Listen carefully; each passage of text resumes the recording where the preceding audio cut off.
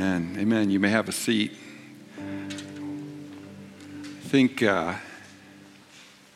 one of the longings of our hearts is to be in family, to experience family. I've got a great family, incredible family. And it's awesome that a lot of them are here this morning. My family is way bigger than that. Because of that song that we just sang, my family is way bigger than that. And God wants to bring people into his family.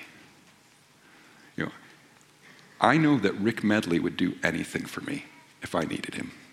And I would do anything for him. And we're family. And we're brothers in Christ. And there's an invitation today to be part of God's family. That is the things that we maybe don't get at all, or don't get the way we want, or don't get perfectly here and there, but there's little tastes of them, or we get little sights of them, and we say, that's what I want. That's what God ultimately wants to give. And so may that happen. You know, he is real. One of the things that we're pretty committed to here at a church is that God is real. You would think that's like normal for churches, but I'm not so sure. I think a lot of churches could keep right on trucking, whether or not they're just going to keep doing their thing anyway. But we're here to say, like, either you're here and you show up, or we don't have anything. Like, we're here because you are actually real. And maybe some of you had some moments where you sensed his realness, his presence, his love this morning. That's been our prayer, a lot of us around here, that would be true today. And if it hasn't yet, I pray that will be before you leave this place. We're in a series on the fear of the Lord. In the Bible, in the middle of the Bible, there's this book called Proverbs, and it's talking about like wise ways to live. And it says a couple different ways, like the fear of the Lord is a beginning. The fear of the Lord is the beginning of knowledge, it says in Proverbs 1, verse 7, meaning to really know reality, to really know what's true, what's real, you start with the fear of the Lord. And then in chapter 9, it says, the fear of the Lord is the beginning of wisdom. Like if you really want to live well, like the Creator created us to live, then it starts with the fear of the Lord. So it's helpful to know that the fear of the Lord is the beginning, that's the foundation, that's the part that we're going to build the rest of our things on. The trouble is, we really don't know what it means. I mean, what is the fear of the Lord? What does that even mean? And so that's what we're talking about. We are going through week by week, just looking at like, what is the fear of the Lord? The first week we talked about like part of the fear of the Lord is to live as if God is actually God. Most of us don't do that. But to live as if God is actually God, and to keep reminding ourselves God is God, not others, God is God. What he thinks, who he is, that's what matters most. That's the fear of the Lord. Last week we talked about the fear of the Lord is to shun evil, shut the door on evil, turn away from evil. We don't play with evil. You don't let evil consume you. You don't consume it, taking it in all the time as if it doesn't affect you, or you've got it. No, that's not the fear of the Lord. The fear of the Lord is he is good, and he wants what's good, and he wants to bring about what's good. And so to have the fear of the Lord is to shut the door on evil, because evil wants to damage us. It's tricky. It looks good. You think it's good, and you think it's best, but it is to damage. So fear the Lord and shut the door on evil. Now today, we want to look at an idea that's associated with the fear of the Lord, and it's this. There is a fear of the Lord, a good fear we should have. And we want to set that alongside the fact that the Bible says over and over and over again, in fact, maybe the number one command in the Bible is to not fear. Do not be afraid. Do not be anxious. Don't. Fear not. Some people have taken all those different versions, don't be afraid, fear not, all of that, and added them up and come up with the number 365, that command is given 365 times in the Bible, as if we need to hear it every single day. Because we're going to give in to anxiety or fear or being scared of things. Here's what it says in Isaiah chapter 8, verses 11 through 12. This is what the Lord says to me. His strong hand upon me, warning me not to follow the way of this people, Do not call conspiracy everything this people calls a conspiracy. Do not fear what they fear, and do not dread it. The Lord Almighty is the one you are to regard as holy. He is the one you are to fear. He is the one you are to dread. The Bible says, don't be afraid, don't be afraid, don't be afraid, but fear God. Now, that is the word fear can make it feel like to be scared of God. That is not what fear of the Lord is. It's not to be scared of God. There's a lot of other words that could be helpful, like be in awe of him, revere him, respect him. He's like that. Like my thought of it is it's this combination of like, whoa and wow. That is the combination. That is the fear of the Lord. Both. It's like, whoa. But also like, wow, that you're drawn in. And what I've read over and over again is fear of the Lord is easily misleading. It's hard to understand, but we don't want to substitute a different word for it. This is the word the Bible gives us. And Timothy Keller, who's a pastor who passed away last year, but very helpful pastor in understanding things from the Bible, at least to me, when he's talking about fear of the Lord, he mentions 2 reasons why we should keep the word fear. And one is, it's a word that helps remind us God is huge. We're talking about the creator of all things, including galaxies. Like he's huge, but he's not just like big and out there. He's overseeing atoms, molecules. He's down to the detail. And he cares about us. And there's a way in which using fear helps us have the humility that he is God and we are not. He is God and we are not. We live kind of the opposite of that most of the time. Like it's all up to us. Or like what matters most is me and if I'm happy and everything. And that's what's going to make life good for me. Instead of he is God and we are not. And that's a fear that can help. That if we get that reversed, it's not good for us. But the other thing Timothy Keller says about fear is that in psychology, there is this connection to our fears and what we are afraid of losing. And trying to get that sorted out. And Timothy Keller says what we should be most afraid of losing is a relationship with God. Not that we're always worried about that, but we should care about that. Like you think about the things that you worry about.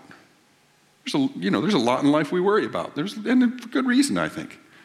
But more than anything, what we should be concerned about is that this is okay.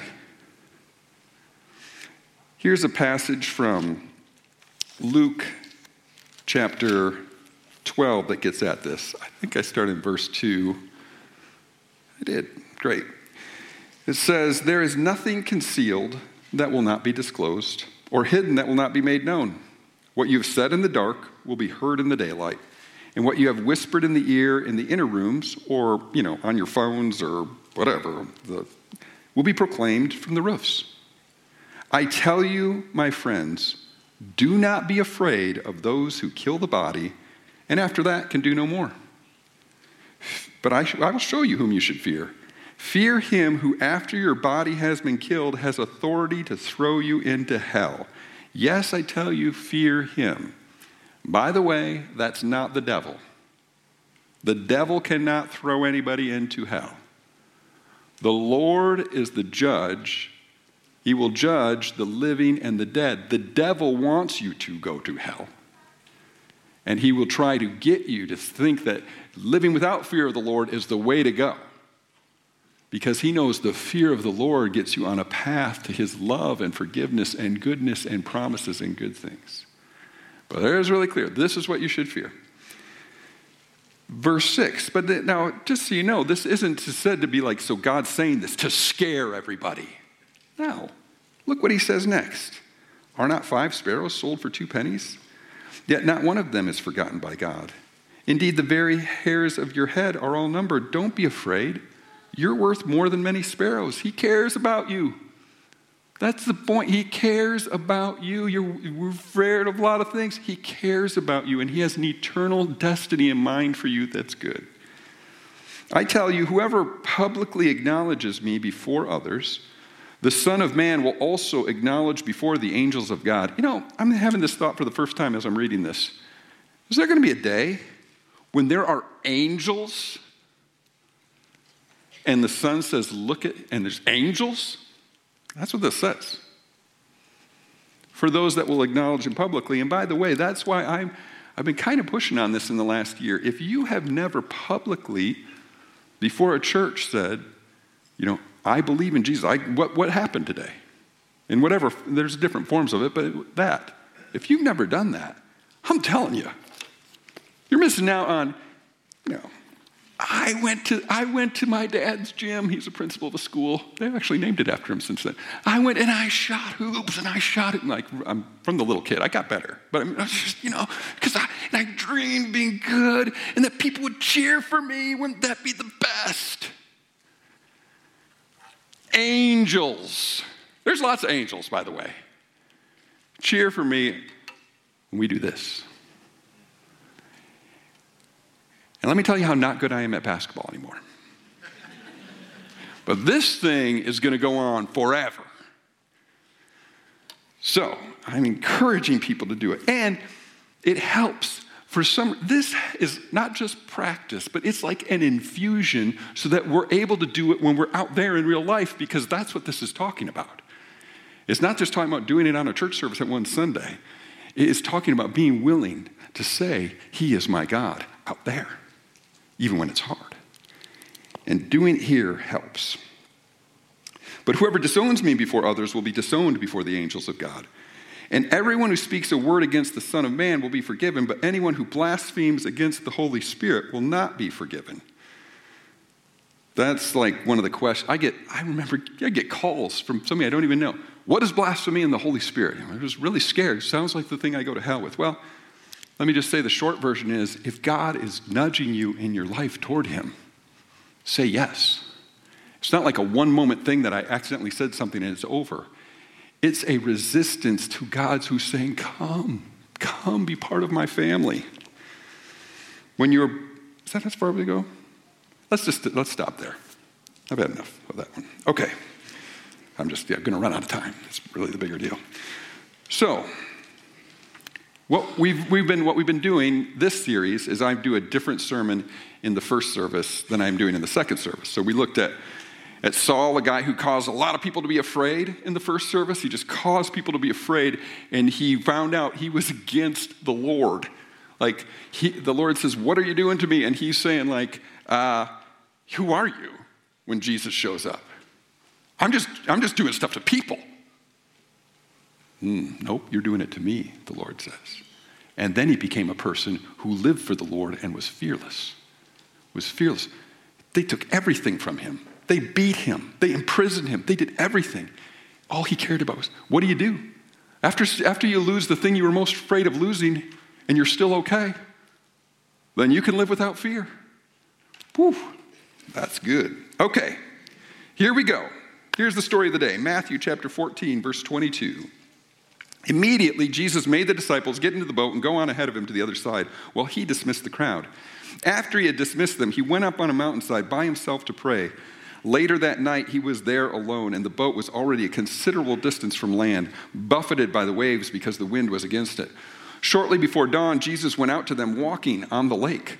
When the disciples saw him walking on the lake, they were terrified. "It's a ghost," they said, and they cried out in fear. But Jesus immediately said to them, "Take courage, it is I, do not be afraid." "Lord, if it's you," Peter replied, "tell me to come to you on the water." "Come," he said. Then Peter got down out of the boat, walked on the water, and came toward Jesus. But when he saw the wind, he was afraid and beginning to sink, cried out, "Lord, save me." Immediately, Jesus reached out his hand and caught him. "You of little faith," he said, "why did you doubt?"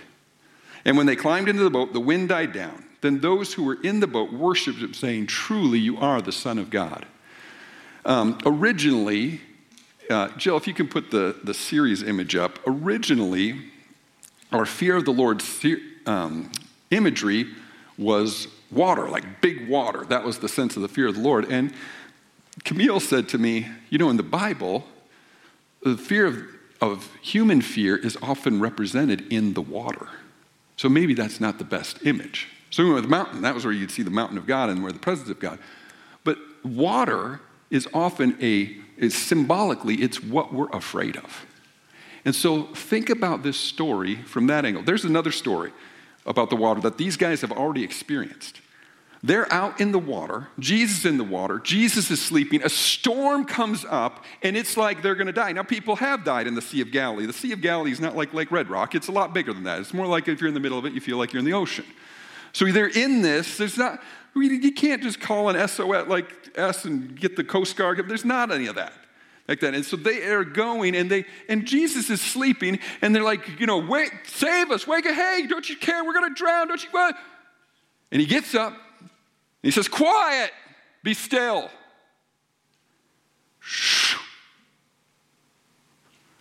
Now they're really scared. Before they were scared, now they're really scared. Like, what just happened? And he says, why were you so afraid?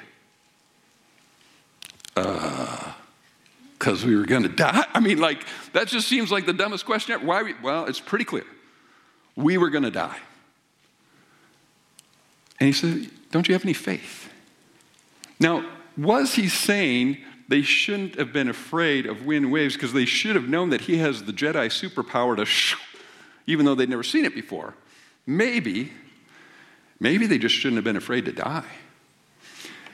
John Wesley was his dad was a pastor. He did all kinds of church stuff. He prayed all the time. He did all the things. In fact, he became a pastor himself. He was going to be a missionary. He's from England. He's going to be a missionary in the colonies. The U.S. wasn't even a country yet. He's going to come to the colonies to preach the gospel. He's coming on his way on the boat, and a storm comes up. I don't know if you've ever been in a storm on a boat. I haven't been in a storm, but a little bit of stuff. And as much as I trust my father-in-law, who's a great sailor, I just wow, I can see why this would be scary. People get vulnerable, and the big waves are big.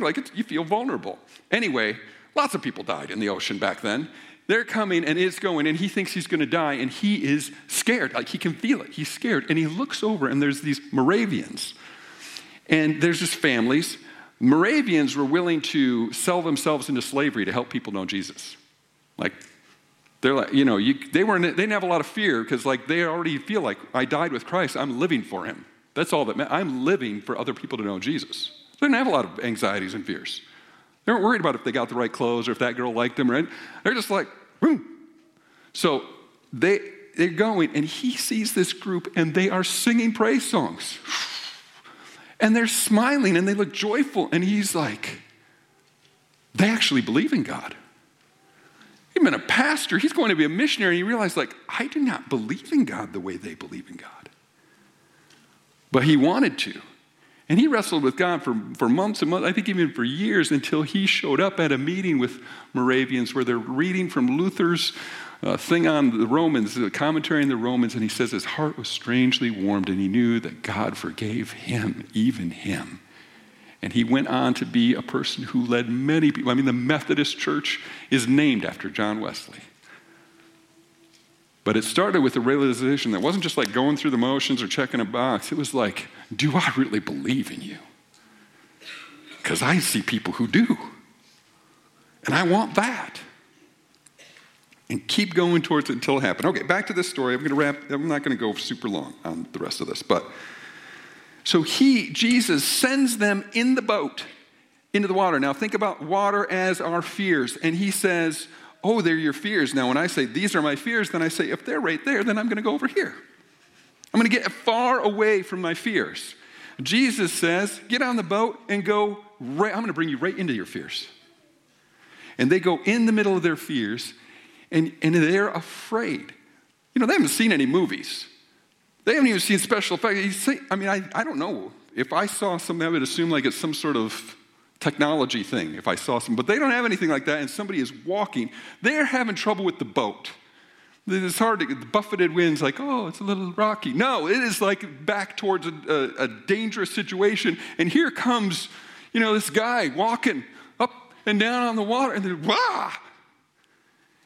And he's coming to them in their fears. He is coming to them in their fears. And you know what? The thing that you fear about most is underneath my feet, Jesus says, as he's walking. And there's one guy in the boat who fears him.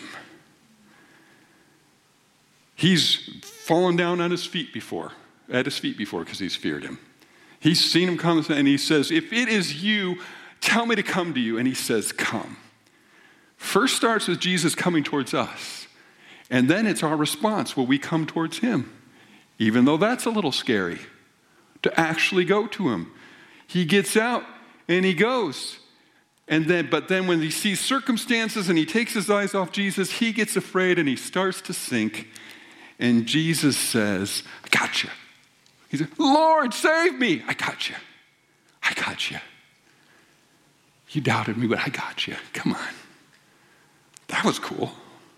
I'm guessing, we get some words, but I'm guessing it wasn't just like, you of little faith. And now I will walk like this into the boat and be God again. I have a feeling it was like, hey, man, that was great. You came out from me. You didn't need to doubt. I'm with you. Wasn't that awesome? Yeah, that was awesome till I went down. It was pretty awesome. And that's our invitation.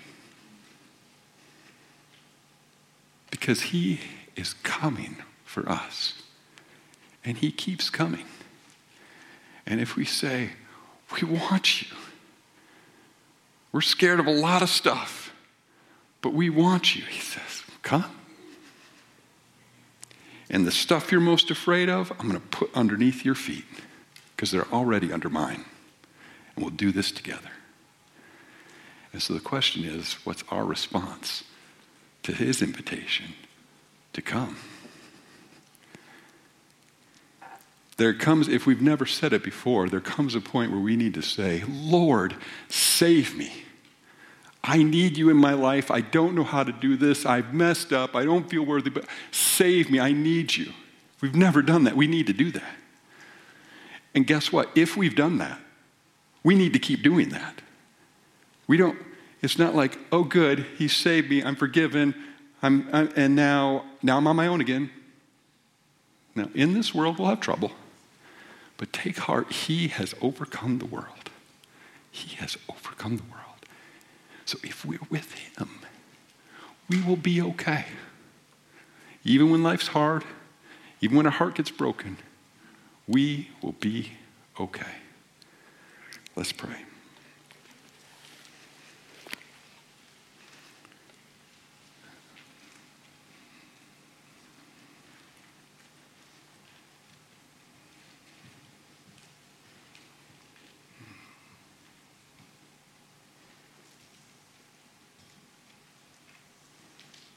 God, would you bring to mind things that cause us anxiety, things that we are afraid of losing, things that we have put more of our mind energy into than we need to. Would you bring those to mind? I just want to acknowledge ways that we have given in to fear, ways that we've put other things ahead of you.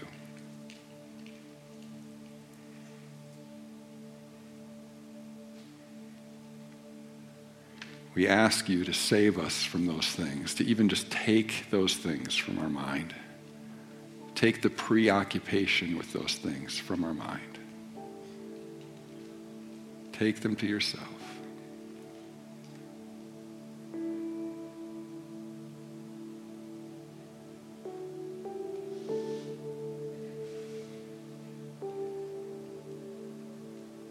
And let you pray on your own if there's any way that you want to pray, Lord, save me right now.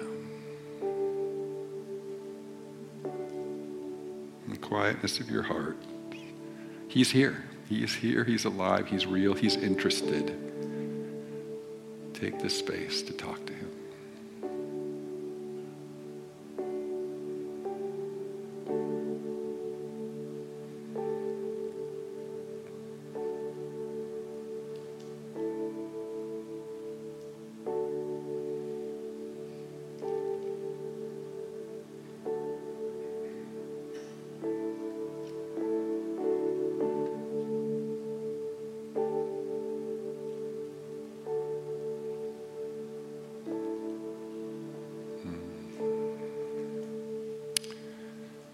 Now, God, as we enter into this song, some of us singing, some of us praying, some of us just letting our minds go, probably a combination of those things, but trying to connect with you. Would you show yourself to us in the way that we need it most? Would you bring to mind things that we need most? Even as we're trying to think about you and sing the songs from our heart, pay attention to the words. Would you come be with us? Each one of us. We ask it in Jesus' name. Amen.